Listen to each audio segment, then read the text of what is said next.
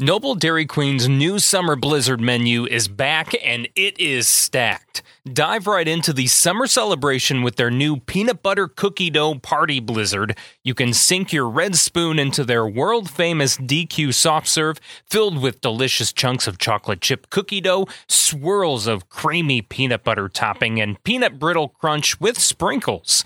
If the peanut buttery flavor isn't your jam, their fresh take on cobbler a la mode certainly will. Say hello to the Picnic Peach Cobbler Blizzard. You can also let your taste buds crumble with the ultimate cookie blizzard that features Oreo, Chips Ahoy, and Nutter Butter pieces.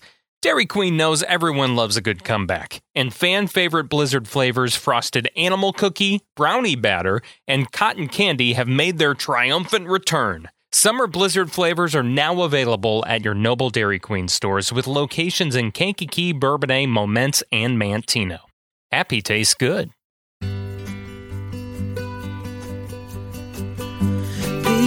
tend to stick to you after time. Places tend to do the same as we do. This river carries on and on.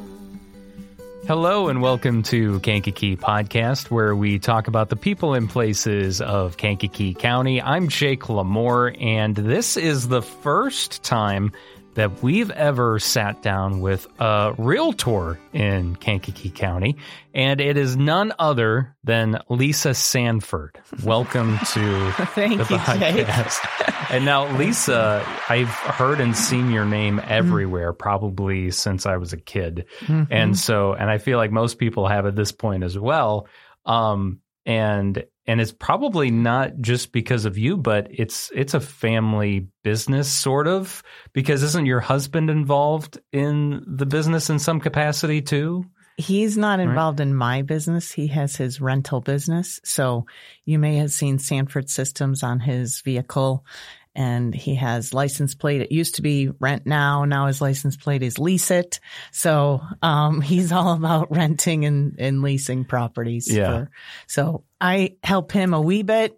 He helps me a wee bit just for ideas here and there. But basically, real estate is, sales, helping buyers and sellers is all me. That's all you. Yeah.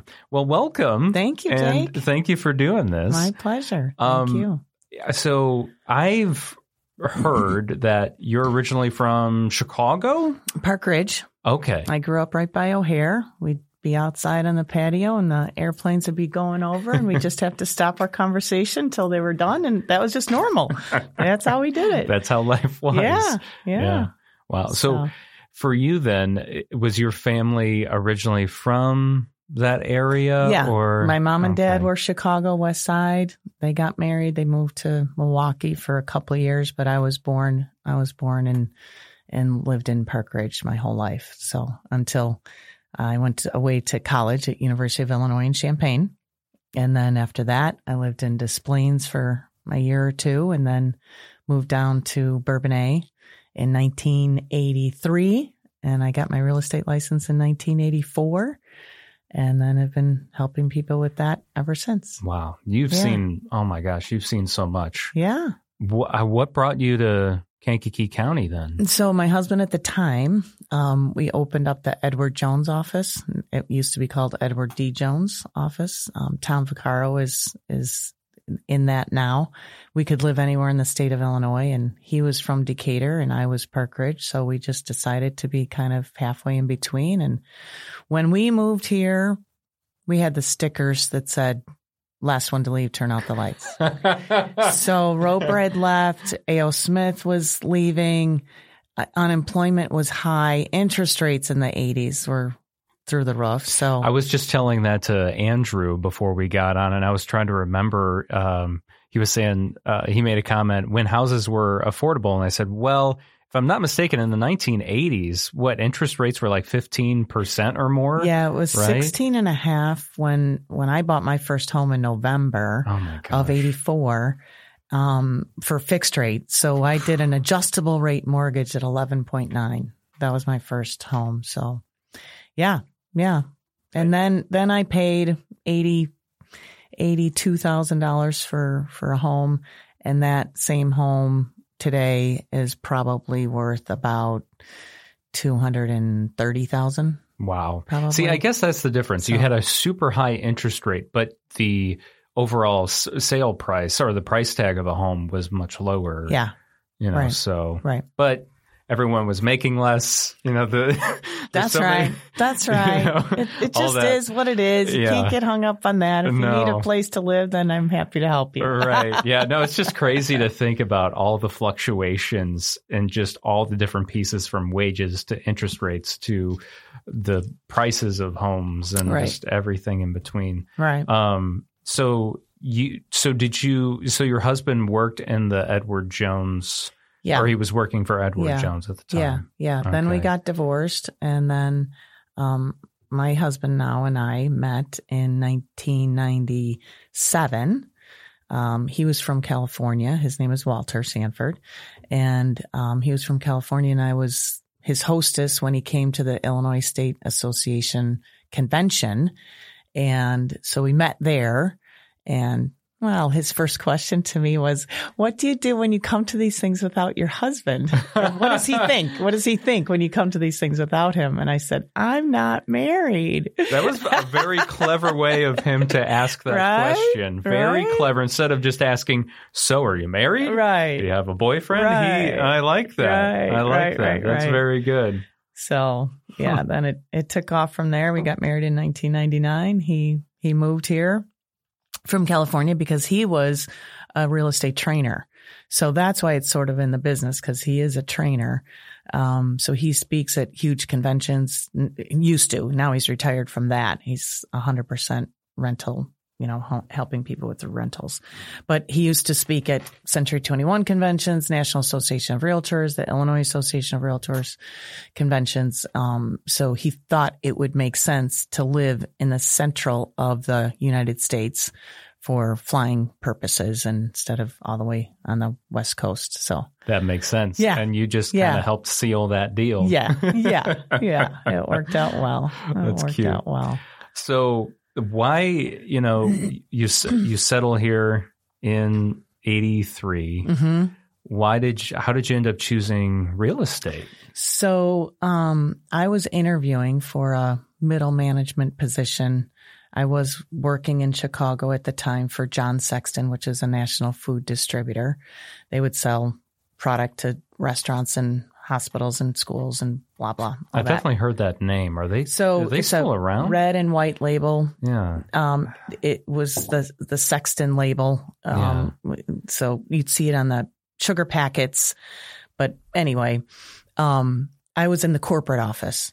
So I was helping the branches make sure that their inventory was right. And I would go to branches sometimes and make a little presentation from the corporate and that kind of thing. But commuting was an hour and 50 minutes each way. No one talked on the train. I learned then that I was a people person and I missed people. They would just have their newspapers at the time. Now it wouldn't be newspapers, but they would have their newspapers up and magazines. And then I would just fall asleep, and it was not good. So Arlen Speckman is who I met that helped us actually find our rental place. And he gave me some names of places that I could interview, and it was not going the way. I just wasn't finding whatever I was looking for. So he said, why don't you consider selling real estate? And I said, well, I took the class at University of Illinois, but I never took the exam. He said, you did? You already took the class? Let's talk Saturday. So I went in on that Saturday and we talked for about 3 hours. And I said, why do you think that I would be a good real estate agent? I've never sold anything in my life. I've never bought a home at the time. I didn't buy a home yet. And he said, your dad is in sales, your sister's in sales, you love people, you're a great listener. And I think that you've learned more at the dining room table than most people have at all. So, and my dad was an entrepreneur. He had his own business, and I did learn a ton from my dad in business. What was his business? So he was in welding supply business. He sold Harris equipment.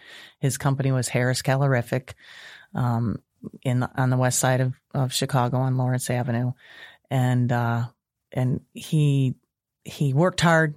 He played hard, ethical, trustworthy, fun, Irish humor, good guy. Loved my dad. Loved my dad. So you grew up watching him sell his business, sell his business to other people. Yeah. Yeah. It's somewhat. I mean, just not that I was in his business that much, but just at parties, how he was and the questions that he would ask Jake, and then if I went on an interview, he would ask me, where did they go to school? I don't know. You need to ask questions. Okay. So I learned, and now I get teased by how many questions I ask or whatever, because that's who I am. It's good to ask questions. Yeah. Well, and especially in your business. Definitely. You have to have to know all these things. Yeah. From how old is the furnace? And, especially that's. Yeah. Well, how can I help you? Or right. So if you called me and said you needed help in real estate, selling or buying, why? What's up? Yeah. What's up? Tell me. Yeah. I'm not going to be an order taker. Mm-hmm. I want to go see that house. Yeah. Great. Why? What do you need? In order for me to be able to help you, I need to know something about you. Yeah. And that I learned way early on. When I got in the business, I was thinking, how can I get renewal business like insurance guys get renewal business? So how do I do that? I don't know. I need a mentor. I need to be asking top real estate agents how they do their business. I don't want to do it locally because they're my competition. We're friendly competition, but we're still competition. So I went to our national association. At the time, we were part of Better Homes and Gardens Real Estate. Now we're Berkshire Hathaway Home Services, Beckman Realty. At the time, we were Better Homes and Gardens. So I went to the top agent of all of Better Homes and Gardens, Phyllis Waborski, lived in Raleigh, North Carolina. And I called her up and I said, "Hi, Phyllis, this is Lisa." At the time, a different last name. And I said, I wanted to know if you're going to go to the convention in November because I would love to have 10 minutes to just pick your brain in person. And she said, "Darling, I don't know. That's 2 months away. I don't know what's going on yet."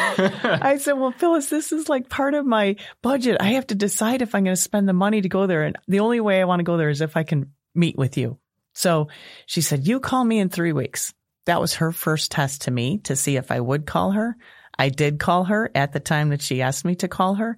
And I said, "Are you going to go?" She said, "You just passed the first test, darling. You bet I'll be there. Let's meet in the lobby at 10 a.m. on Tuesday, November, whatever." That's quite some courage to call her up. Yeah, well, on your part. That was nothing as far as I'm concerned. I don't know. I mean, that's a big deal. You're calling the top agent in this nationwide or global company. Yeah, she was, and she was great.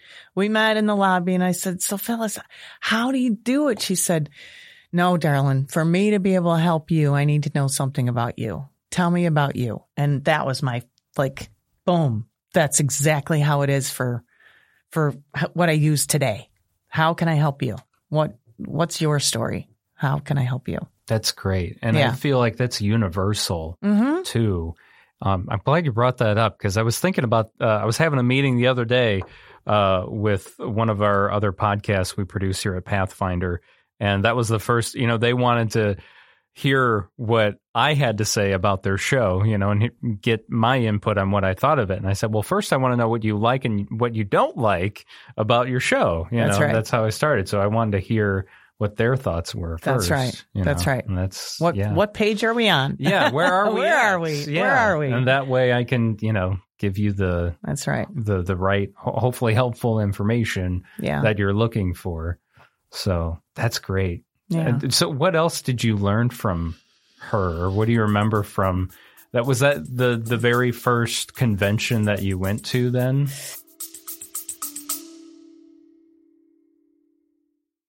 Children are naturally drawn to art and the creative process. For them, it can be a form of expression as they explore the materials, gain confidence, and feel a sense of competency as they create something based on their own ideas and efforts. That's why Little Me Studio in Bourbonnais created the Big Kids Art Lab for ages 5 to 12. Little Me Studio crafted this safe space for your big kid to slow down, be in the moment, and be comfortable making messes while trying something new. Big Kids Art Lab meets every Thursday from 4:30 to 5:30 p.m. at Little Me Studio across the street from Olivet Nazarene University in Bourbonnais. Studies indicate that art making has so many positive effects for the brain, body, mind, and heart. Enroll in one class at littlemestudio.com or sign up for the entire session and save. littlemestudio.com to sign up for Big Kids Art Lab. Make sure you follow Little Me Studio on Facebook and Instagram. No, I had gone to other local ones, but not nationally. So that was my first one nationally. So that was good. What I learned from her is I wanted to know numbers. So from the first time that I got in the business, we're self-employed. And so, okay, you've heard $1 million sales people before. What does that mean? How much money do I actually put in my pocket? And what do I have to pay for as a self-employed person? So I wanted to know some of her numbers. And I was floored at how much she spent on advertising that she had to do, percentage of her sales. And I thought, okay, so you are a $32 million producer, but you're spending that much on marketing, on advertising. So how much are you really putting in your pocket?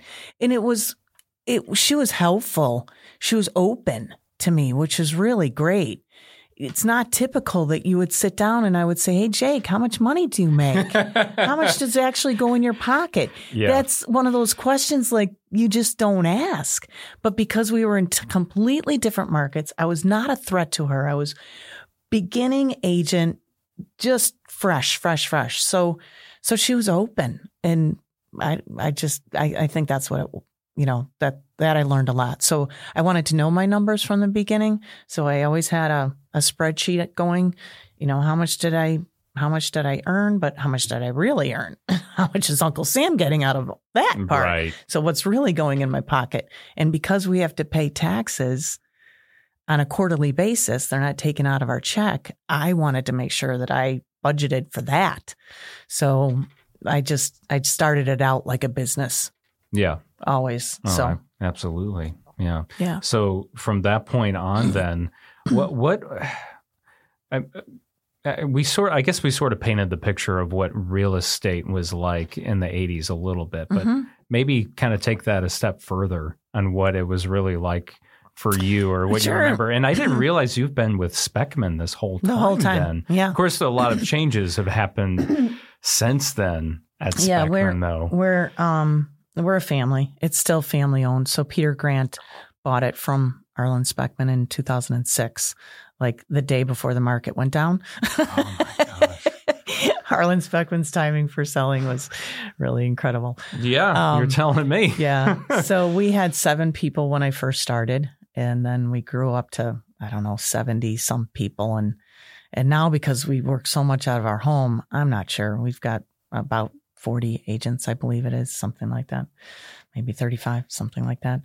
But what did I see? So a lot of changes in technology have changed our business dramatically. We used to get multiple listing books.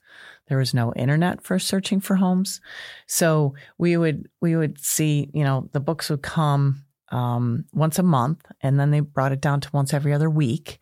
And we'd be able to tell what the market was like by how thick the multiple listing book was. So here's the market. It was like, how many inches thick you don't is even the have book? to open it up. You're like, oh, there's a lot on the market right now. And then you get to see it's thin. We'd sit next to a buyer and show them the book.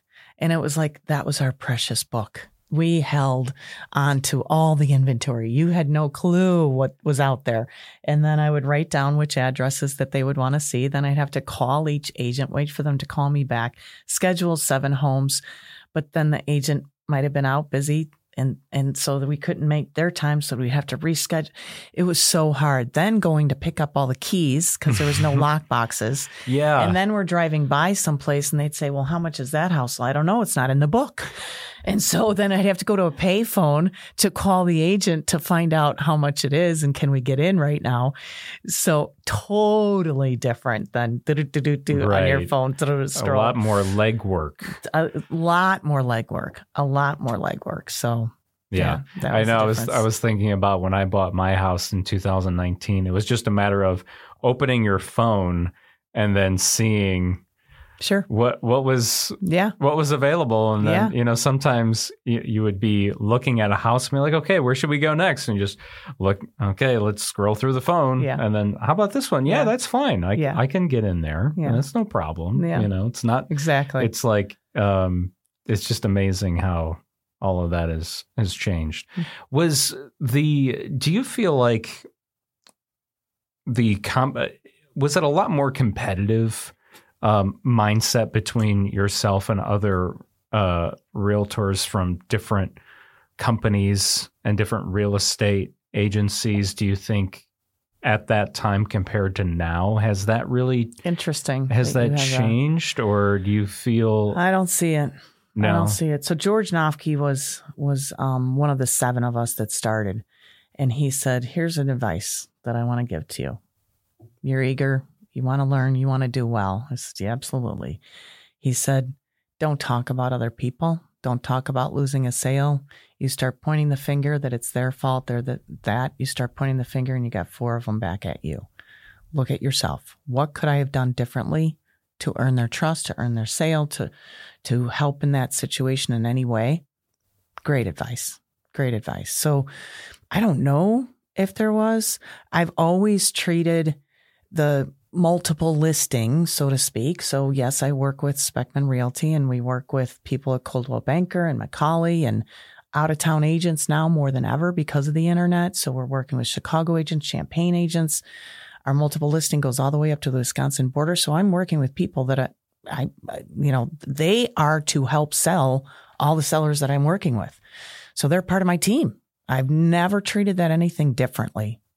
Whether the competition has changed, different names, but the idea, it's always been the same. They're on my team to help sell as many homes as I can sell. They're on my team to help if I've got the buyer and they're working with the seller. We both want to get it done for each other. Yeah. So it's an interesting, because you don't see that in other, other agents sectors. Don't have the same. Sectors just of different business. jobs. Yeah, Okay. different jobs. This is so unique because we are part of this multiple listing. So we're all in it together in a way. I think we often forget that in the real estate world, or even just in business in general, that there's a lot of times you are working with the person you're competing with. And if you still have the same goal. Right. And you have the same goal. And you never know one day when you will actually be working in the same company, or in the case of, you're selling someone's house, but you also have to work with the realtor that they're buying a house from that realtor, Right. And so you got to have, and if you have a sour relationship, well, that's not going to go very well. No, exactly. So, No. Moving, I guess, from, the time you started, you kind of found your mentor. Did you keep in touch with her for years to come then? For many years, probably 7 years we Okay. did. She was older, of course. She was a veteran. And so she had a huge team of agents that sold with her. And so, yeah, we did. But then I would just pick up other ones. One of the goals that my husband and I always do every New Year's is the 6 F's. So in the 6 F's, how are you going to improve in faith, family, friends, finances, fitness, and fun? So we just do these categories. And so within many of them in business, I've always wanted to have mentors in different areas, not just real estate. So like Dr. John Bowling with Olivet was my speaking mentor. I would meet with him. He didn't know me. I've got this big speech to do. Do you mind if I pick your brain? I was 25 years old at the time, and he had just come in maybe a year prior, and he didn't know my name. He didn't know anything. I was young, and he said, sure, come on in. And we became friends ever since he retired. Now that he's retired, I haven't stayed in contact with him, but we would see, and he just had such respect for me, and I absolutely had huge respect for him. But so speaking mentor, my spiritual mentor, my pastor's wife, love her to pieces, Delinda Asher. So I have just different people. My mom, for the most grateful mentor that there ever is on the face of the planet. Oh, it's a bad hair day. Oh, no, God, thank you for my hair. I'm really appreciative of my hair. That's how my mom is. That's cute. So I like to grow as a person. I mean, my whole goal, why I got into real estate, Arlen Speckman gave me encouragement through that talk that we had for the 3 hours when he thought that I would be good. But more than that, it was, I love people. And I learned that through my travels to Chicago and not being able to talk to people. I felt like I was in jail in that commute. And so I thought, what a great way to get to know a lot of different kinds of people that I would typically not have my circles of friends be around. Would I really run into you, Jake? I haven't yet. No, this is the first time. And now my career has afforded me the opportunity to see how a person makes a buck. They sell this one little piece that I didn't even know existed, and they make a good earning out of it. Yeah. That intrigues me, probably from my dad and his love for business, and just how people tick. Different ages, different backgrounds, the diversity that it allows me, that I just love. Can I share another? No, please. Trajectory. Yeah, please. So, in my faith story, I was raised Catholic, and then my husband really wasn't raised anything, and he started going with me to Catholic when we got married, to Mass and all that. And then his assistant asked us to go to Grace Baptist Church for a family day.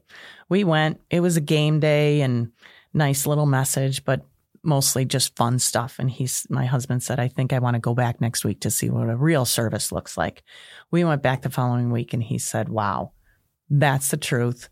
That's where I feel God is leading us to be. I'm not going to go back to Mass anymore. So I was going to both for a while. Then I thought, okay, this really is why am I doing this other? I'm just going to go to Grace. So we went to Grace. Then I started thinking, does God have me where he wants me? Is this really where I should be? I'm learning there's a purpose. God gives us a purpose. And then I read The Prayer of Jabez by Bruce Wilkinson. And he talked about the prayer of Jabez is in 1 Chronicles 4, verses 9 and 10. And it's, Lord, bless me, keep me from harm, enlarge my territory, keep your hand upon me.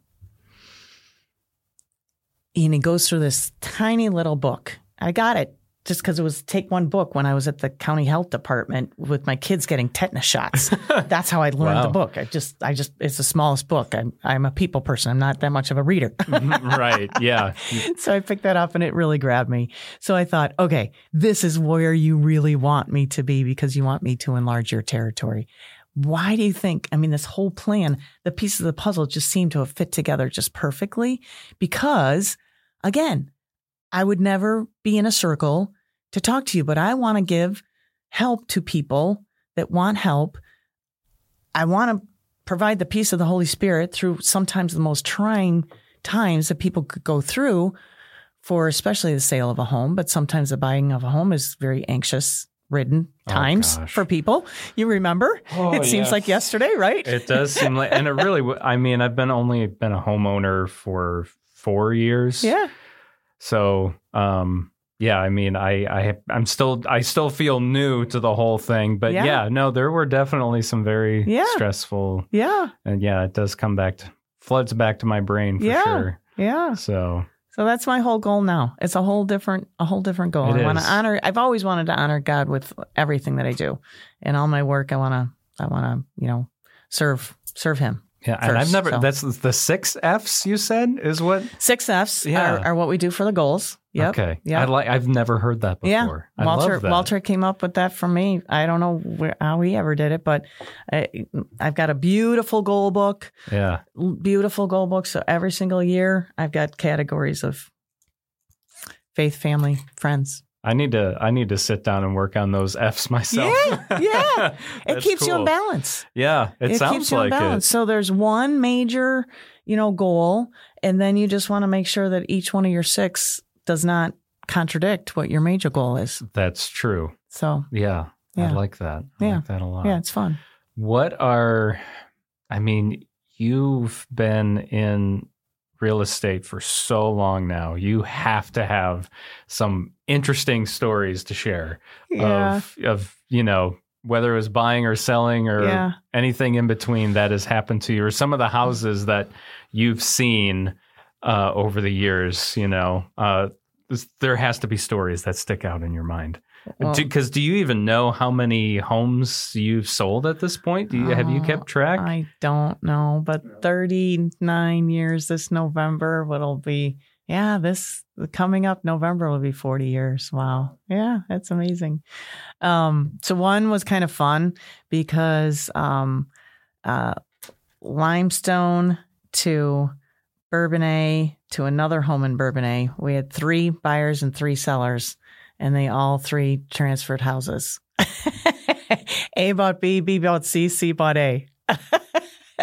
So each one had to sell before they could buy. It was just like a little triangle. It was a triangle going on. So we worked with the same title company to say each one has to buy in order to sell. But how do we make this work? And I am already so confused thinking about how all that must have worked. Yeah. So some were going up, and then the last one was downsizing. Oh. So it just worked out. They're going back to where they started. It was fun. Yeah. That was fun. That was very fun. And that's probably only happened to you, what? That was only once. That was only once, yeah. Yeah, that's pretty rare. That was only once. Yeah. So it's, and then Jesse and Logan right here at Pathfinder, they had an interesting story. Do you know their story? Yeah. Was that you were part of that? So from what I understand, Jesse moved into Logan's house, and then Logan moved into the house next door. Yeah. So now they live next to each other. Now they live next to each other. And their offices are right next to each other. Offices, oof. They just can't. That's a lot. They can't get away from each other. Yeah, that's a lot. They were having a Nerf gun battle yesterday. They're so funny because they're so different, yet they're so funny together. It cracks me up. I feel like they're so different, but they also have a lot of similarities. Yeah. Yeah. So they had Nerf out their kitchen window or something? No. In the office. In the office. They could do it outside their kitchen window. They could do it through the kitchen window too. Yeah. No, they definitely could. But no, there was a little Nerf war going on. Funny. I was just kind of in the middle of it.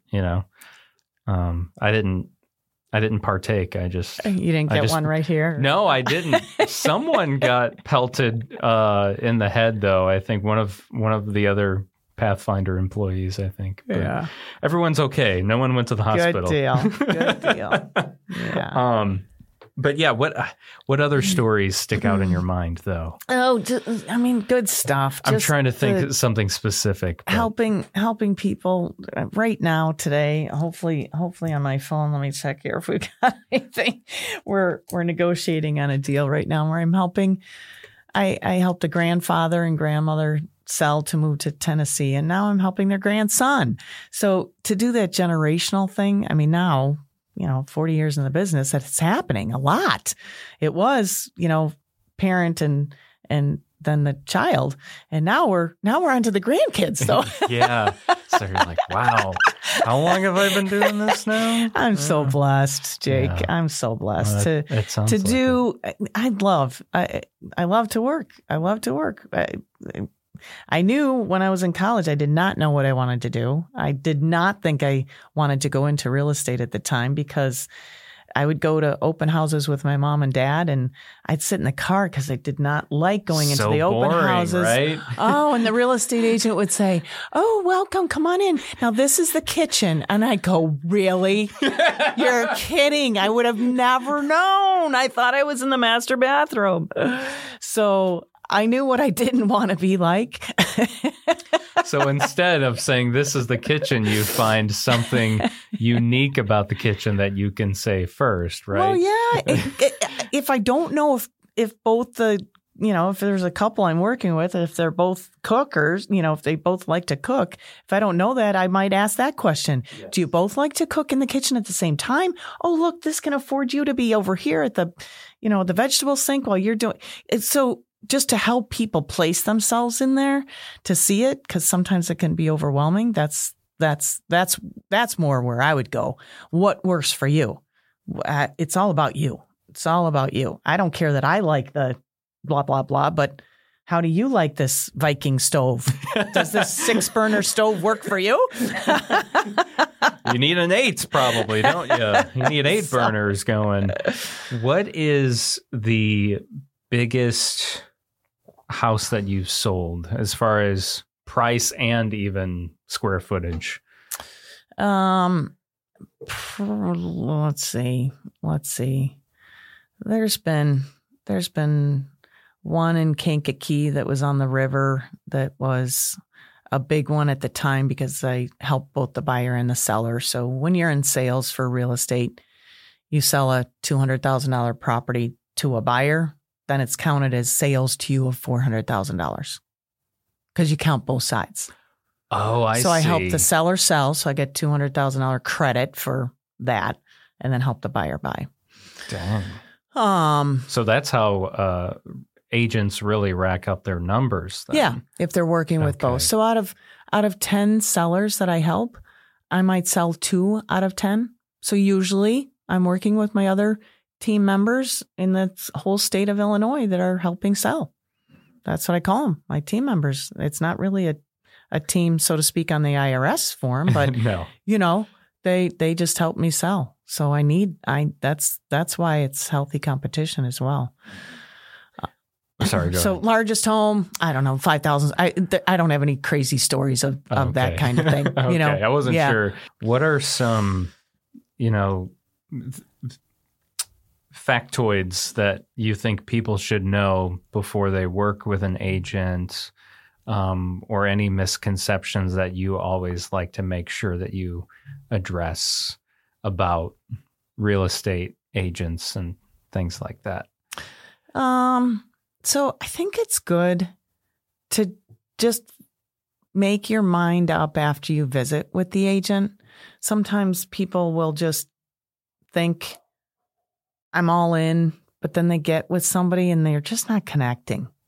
Like, I am fine if somebody meets with me and they just want to go a different direction. I'd rather know up front both ways. I'm there to help you.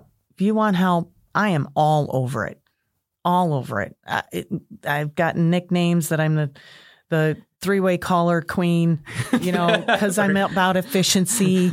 I've gotten nicknames of being a bulldog because I will, just get on the phone. I'll call whoever. It doesn't matter to me. When necessary. When necessary. It's okay.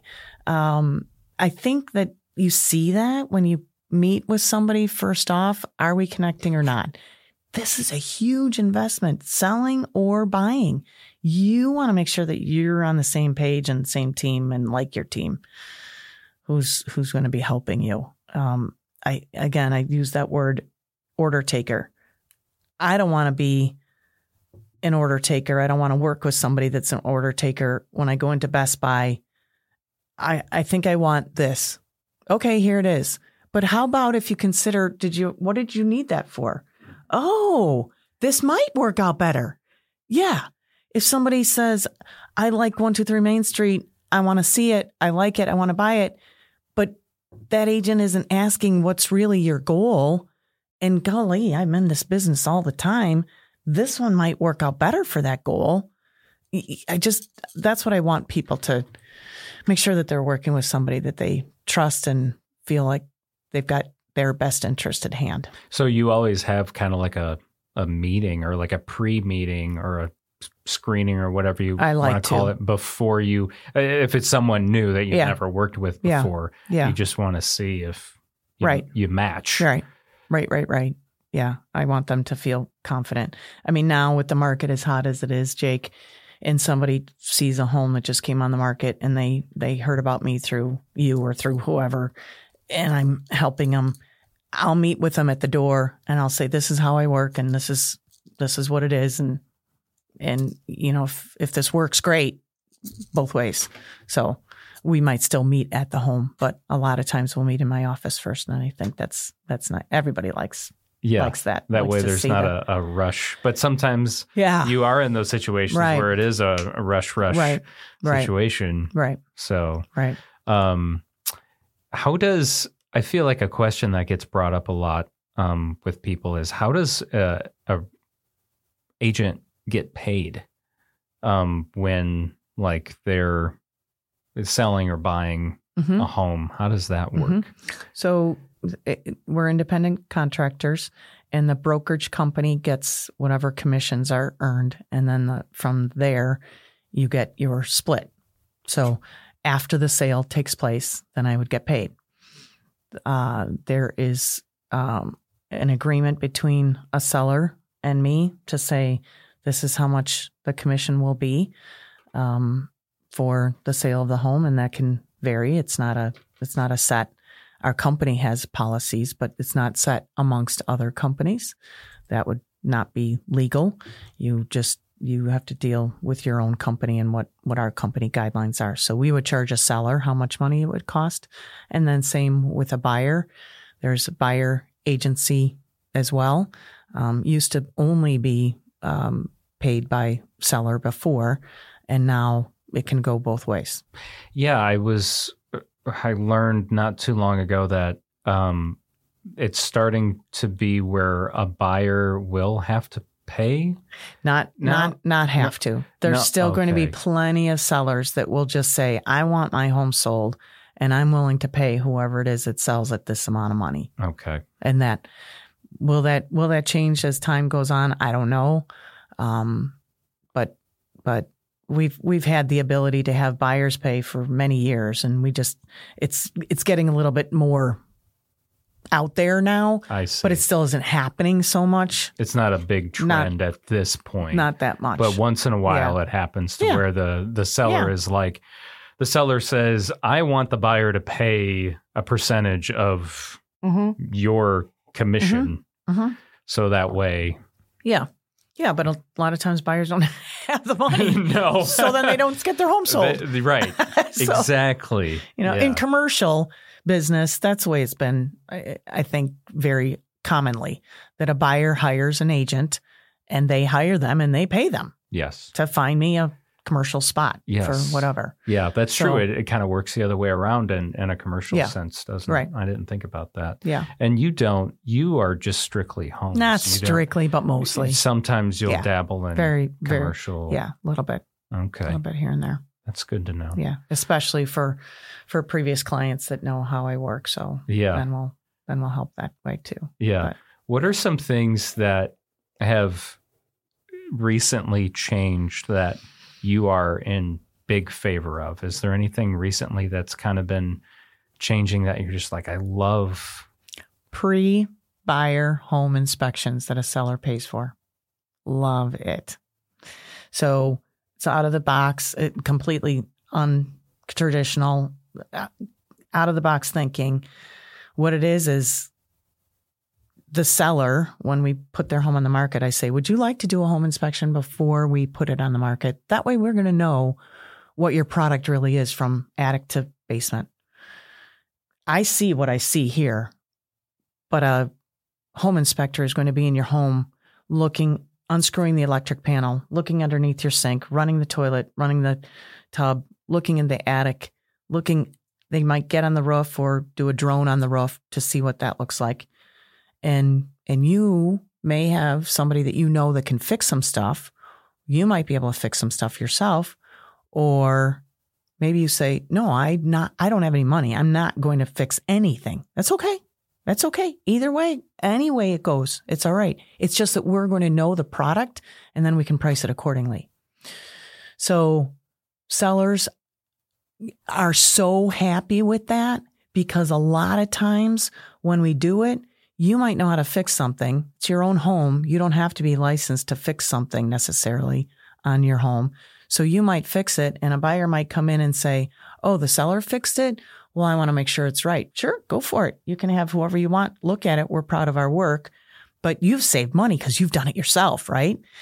If we do it the traditional way and we wait until the home is on the market and we think that we're pricing it right at $200,000 and then a buyer comes in and they do their inspection and then you get the 18 items. Yes, the laundry list the of all the laundry things list. that are, Right. yes. Right. Now the buyer already has their home under contract. You don't want to lose them as a buyer or else your 123 Main Street is back on the market and there's all of a sudden a red flag against that address. What's wrong with that? Did the home inspection fail?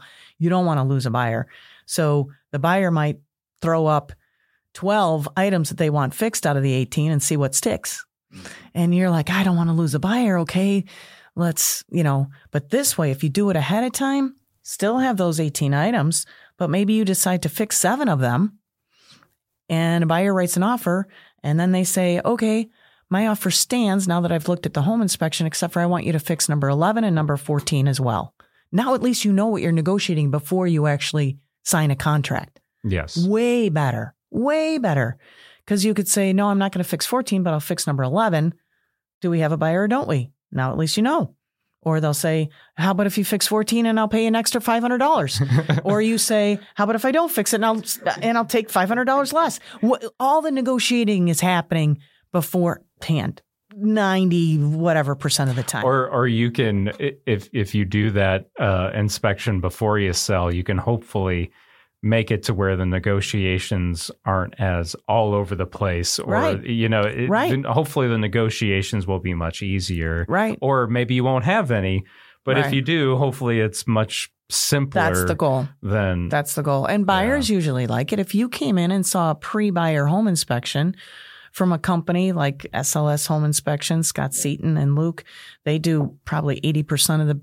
Did mine. They did yours. And they Scott supports this podcast, so he's a great guy. Good. He's going to be on the podcast soon, actually. Okay, good. Some of the stories I've heard him tell are pretty interesting. Yeah, so of what he's seen. Yeah, I was like, you have to come onto the podcast to tell me these stories, or tell everyone these stories, because my gosh. But no, so I had them do 2 home inspections. I think Luke did both of them. Okay. And great job. Yeah. Very thorough. Yes. Very thorough. Probably 35 pages long, as a normal. Yeah. And, they're in the house and they're checking everything out. So that is number one, like what I'm all about these days now. And I mean, home inspections they don't cost. I don't remember it being too costly. No, the typical is probably $450. Yeah. It's based a lot of times on location or size or age. Right. Of the home. Yes. So, or the size of it too. Right. Size, age, and location. Yeah. If Scott and Luke have to travel an hour to get there, you're going to pay a couple bucks more, But, yeah. So those work, and buyers appreciate it. Sellers appreciate it. You can close a lot faster if the buyer isn't going to do another home inspection. But even if they do another home inspection, you're pretty much negotiating the same thing that you would have anyway. So love it. Yeah. It brings down the anxiety on all parts, because buyers want to know, do I have this house or not? Should I pay for my appraisal? Because I want to know if I'm getting this house, and I don't know until I get my home inspection done. And then should we pack or should we not pack? Everyone's got those types of issues. So speeding up whatever can be done prior to the negotiating is very helpful for everybody. So I love that. Well, since we're kind of on like helpful tidbits, what are some other things that are very helpful whether you're buying or selling a home that you frequently tell people? Working with a lender that we know and trust for a buyer. Yeah. So you can get an online, congratulations, you're pre-approved. Now go out and look at a home. Oh, really? Like, did they know that you have this going on or that going on? No, I just filled out a form. Like, you need to sit and talk with somebody that's local here. They're going to hear your story. If you can do it now, fantastic. But if it's going to take you to clear this up or that up, I'd rather you know now than get involved in buying a home, think you're going to buy a home, and then get denied your loan. So I want you to work with somebody that you can know and trust for the lender. In your experience, some of those online lenders that you've worked with your clients, they have the pre-approval, but the online lender didn't do a thorough enough screening on their financials. Yeah. Or they didn't give enough for the buyer to know what my closing costs really will be with that lender. So, yay, I get in for a, 6.2 instead of a 6.6.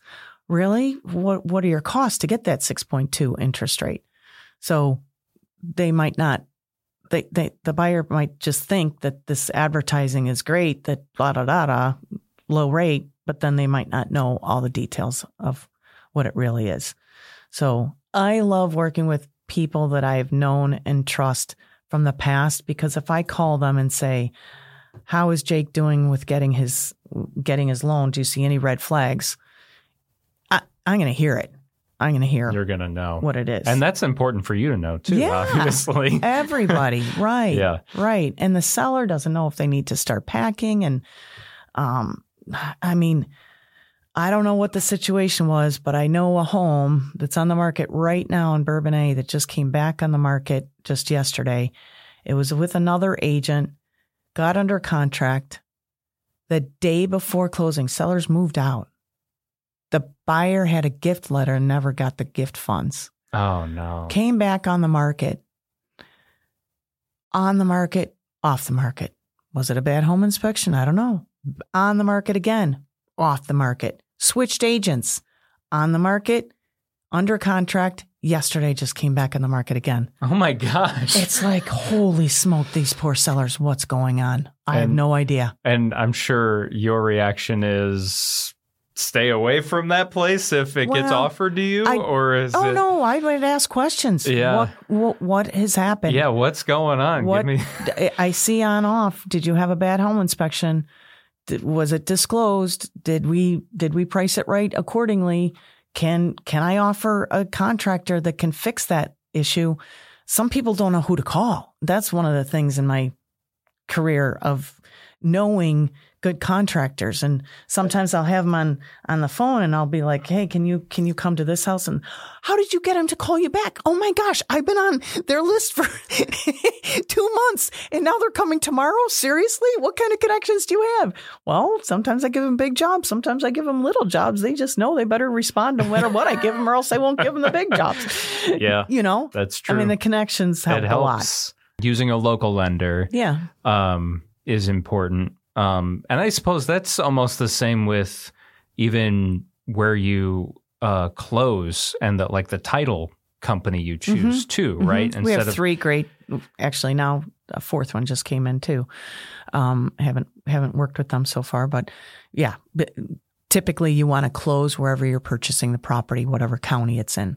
So if you're buying in Will County, you'll probably close somewhere in Will County. And why is that important in your opinion, and closing at a title company that's not, if you're buying in Kankakee County, but then you're closing all the way up in Cook, Yeah.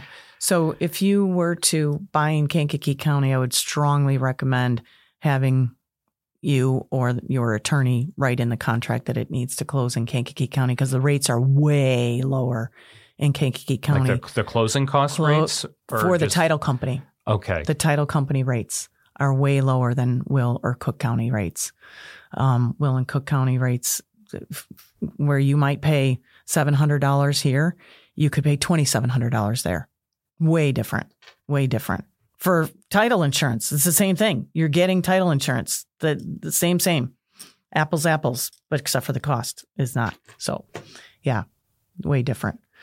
And So- do you need an attorney? When is it time to actually have an attorney involved in a selling or buying transaction? You don't have to have an attorney other than an attorney has to prepare a deed for you. I don't know if legally you could do a deed on your own. I've never had anybody do that. And a lot of times the title company will get an attorney to do that. So again, you don't have to, if you're selling a property, have an attorney. Do I recommend an attorney? Sure. Absolutely. Yeah. I've heard different things from realtors over the years. Yeah. Especially if the other side has an attorney, I recommend you having an attorney. You're going to have an attorney review period where the other side, typically that attorney will do some sort of a bullet point. Do you agree to these changes? Sometimes that can be scary for you to read stuff like that. That's the legalese that you're like, I don't know how to respond to this. But if you have an attorney, they can respond. I can't act as an attorney for you. I can't tell you how to respond to those letters. You either can do it on your own or you hire an attorney. So it's well worth it. Sometimes they might find something on a title work that we need their help to have their connections to get things figured out and put together and that kind of thing. So what are some other helpful tips that you'd like to offer? So we talked about the pre-buyer home inspection. We talked about working with a good lender, working with a good attorney. Again, all the contractors, we talked about that a little bit. I mean, the as I refer to the puzzle of putting all the pieces together to get your home sold or home bought, there's the vendors are good. Just to be aware of what's going on in the marketplace, what's going on in your neighborhood of where you want to buy, what's going on with Nucor and CSL and all the businesses. How is that going to affect your real estate?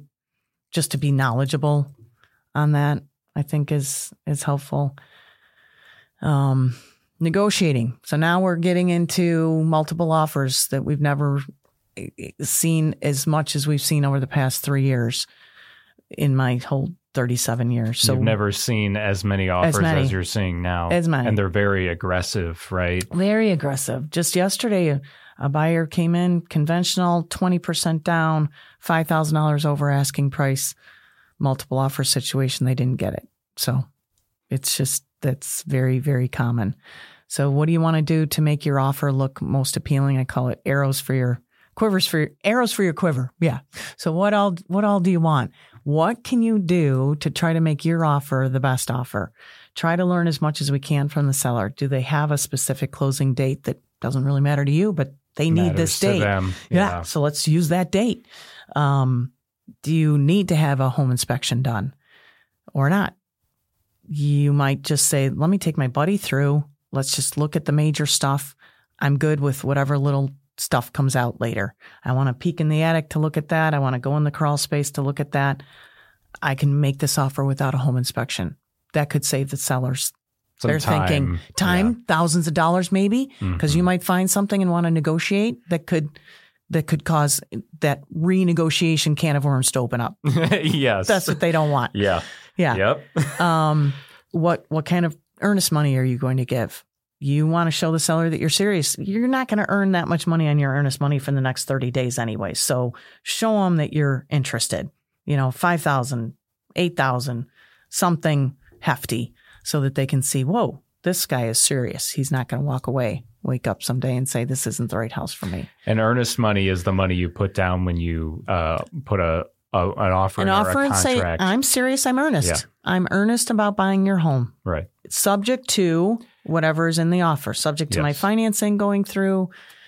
Do you have to make it subject to getting financing? Because the earnest money, what is it? You can lose that. The buyer can lose that money. So if you just woke up one day and said, I don't want to buy that house. I just saw another one come on the market. I want to get out of this deal. If you don't have a reason to get out of that deal, the seller might say, I don't want to give you that money back. Yes. And the money sits in an escrow account, typically with the agency that has the property on the market. And they cannot, by law, be the judge and say, oh, I really think this person should get it, seller. I really think this person should get it, buyer. No, they can't be the judge. It has to be mutually agreed upon by buyer and seller as to who gets the money. If it's split, it's split, as long as both buyer and seller agree. Otherwise, it sits there. And then the agency has to go to court to have the judge tell them who gets the money. But they can't be the judge. So that doesn't happen very often at all. No, oh yeah, I was going to say, I don't think so. I think it's usually pretty plain on, it's like, okay, well, if I pull out this, the seller is going to get that money. Right. Yeah. Right. Yeah. So. Sorry, I didn't mean to interrupt, but you were talking about, putting down earnest money and then. So the other arrows that you want. Yeah, the other arrows that you want. How strong is your financing? Sometimes the loan officer might call the listing agent, the agency that is working with the seller, and say, hey, if I've got the seller, hey Lisa, just wanted you to know I am the lender giving the pre-approval for Jake buying this home, and Jake is clean. He is good. He's a W-2 employee. I've seen his tax returns. He's already given me pay stubs. He's given me the most recent bank statements. He is good. Just, I know we're in a multiple offer situation, so you can be rest assured that we're going to get to closing if you pick Jake's offer. Nice to hear that. Something, whatever your strength is. So those are some of the tips for negotiating of how strong can your offer be in this multiple offer situation. So it's not even always about offering the most money then, no, really? Not always. No, I've created a spreadsheet now. So it's offer number 1, offer number 2, 3, 4, 5, 6, 7, and on the side, purchase price, earnest money, type of financing, conventional, FHA, VA, cash, how much down payment, who is the lender, what do they want a survey? Do they want a home inspection? Do they want a termite inspection? Do they want a home warranty? All these parts of the contract that you want all that, and another guy on their offer spreadsheet doesn't want any of that stuff, and they're offering $1,500 less, $2,000. What seller might say, this seems easier, even though I'm not getting as much money. Yeah. So, and especially since, let's say you go with the offer with the most money. Yeah. And let's say it's a bad lending situation. Right. And you don't go to closing. Right. The whole thing falls through. You don't close. Right. You're back on the market. And let's say you had to be in Texas by, a certain day. And now you can't sell your home to get to Texas. Or maybe you have to go regardless, but you're going to have to come back to sell the house eventually or, Yeah. Of course, it all depends on everyone's situation is different. And that's what, exactly. Especially with your expertise, you've been in all those different situations at this point. Right. So, this has been fun, Lisa. Thank you, I don't know what else you want to, if there's anything else you want to. I love Kankakee County. Just love it. I love what you're doing just to, expose different sectors and different businesses. It's nice. Thank you. I, grew up in Park Ridge. We're going full circle to kind of bring this to conclusion. After I went through the divorce, my family thought, you're coming home now, right? No, I'm not. I'm rooted here now. I like Kankakee County. I've lived in Limestone. I've lived in Bourbonnais. We live in the historic district in Kankakee. I love the people. And through my career, I've helped a lot of people, like Armstrong, for instance, with key executives that move around a lot. And they'll move from one plant to another and come back. And they'll say, just like I say, there's no place like Kankakee County. The people are so great.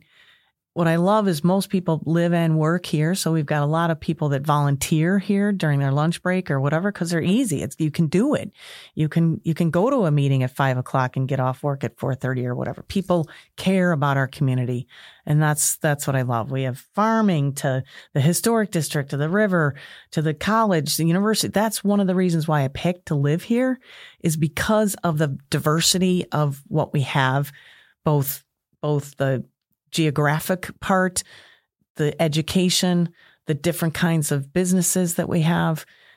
It's it's the best place. I love it. I think we take that for granted. Yeah. I really do. Especially if you were born and raised here. You don't get it as much as I do. Yeah. I saw the hustle and bustle up there, and I don't want that. Yeah. I'm born and raised here, and it took me a while to realize just how lucky we are to have such a plethora of different things. You know, if you want to be in a more urban atmosphere, you can do it. If you want to be in more of a rural atmosphere, you can do it. You can do it. No problem. That's right. I got that. That's got right. that for you. That's right. So thank you for doing this. Yes, I really appreciate it. Of course. Thank you. Yeah, and if anyone wants to get in touch with you, of course, it's lisasanford.com. It is. I know you're on social too, Facebook and all that. Cell phone, can I give that? Yeah, absolutely. 815-922-6924. Okay. So thank you, my Lisa. daughters laugh at me. This is Lisa Sanford with Berkshire Hathaway Home Services, Speckman Realty. How may I help you? And my callback number is 815-922-6924. That's 815-922-6924. They laugh at me. Maybe you should be in the voiceover business at this point. I don't know about that. I'll keep my real job and my volunteering. I love volunteering too. So, all right. Thank you. Appreciate it, Jake. That concludes this episode of Kankakee Podcast. I'm Jake Lamore. Thank you so much for listening. Please hit the subscribe button if you haven't already, and follow us on social media at Kankakee Podcast. And special thank you to our Patreon subscriber, Teague Dreenan, for supporting the show each month. Join at patreon.com/Kankakee Podcast, and you too could hear your name on a future episode. Kankakee Podcast is owned and produced by the fine team at Pathfinder, a full-service marketing agency in Kankakee, Illinois. Learn more at yourpathfinder.io. Our theme song is by Lupe Carroll. This river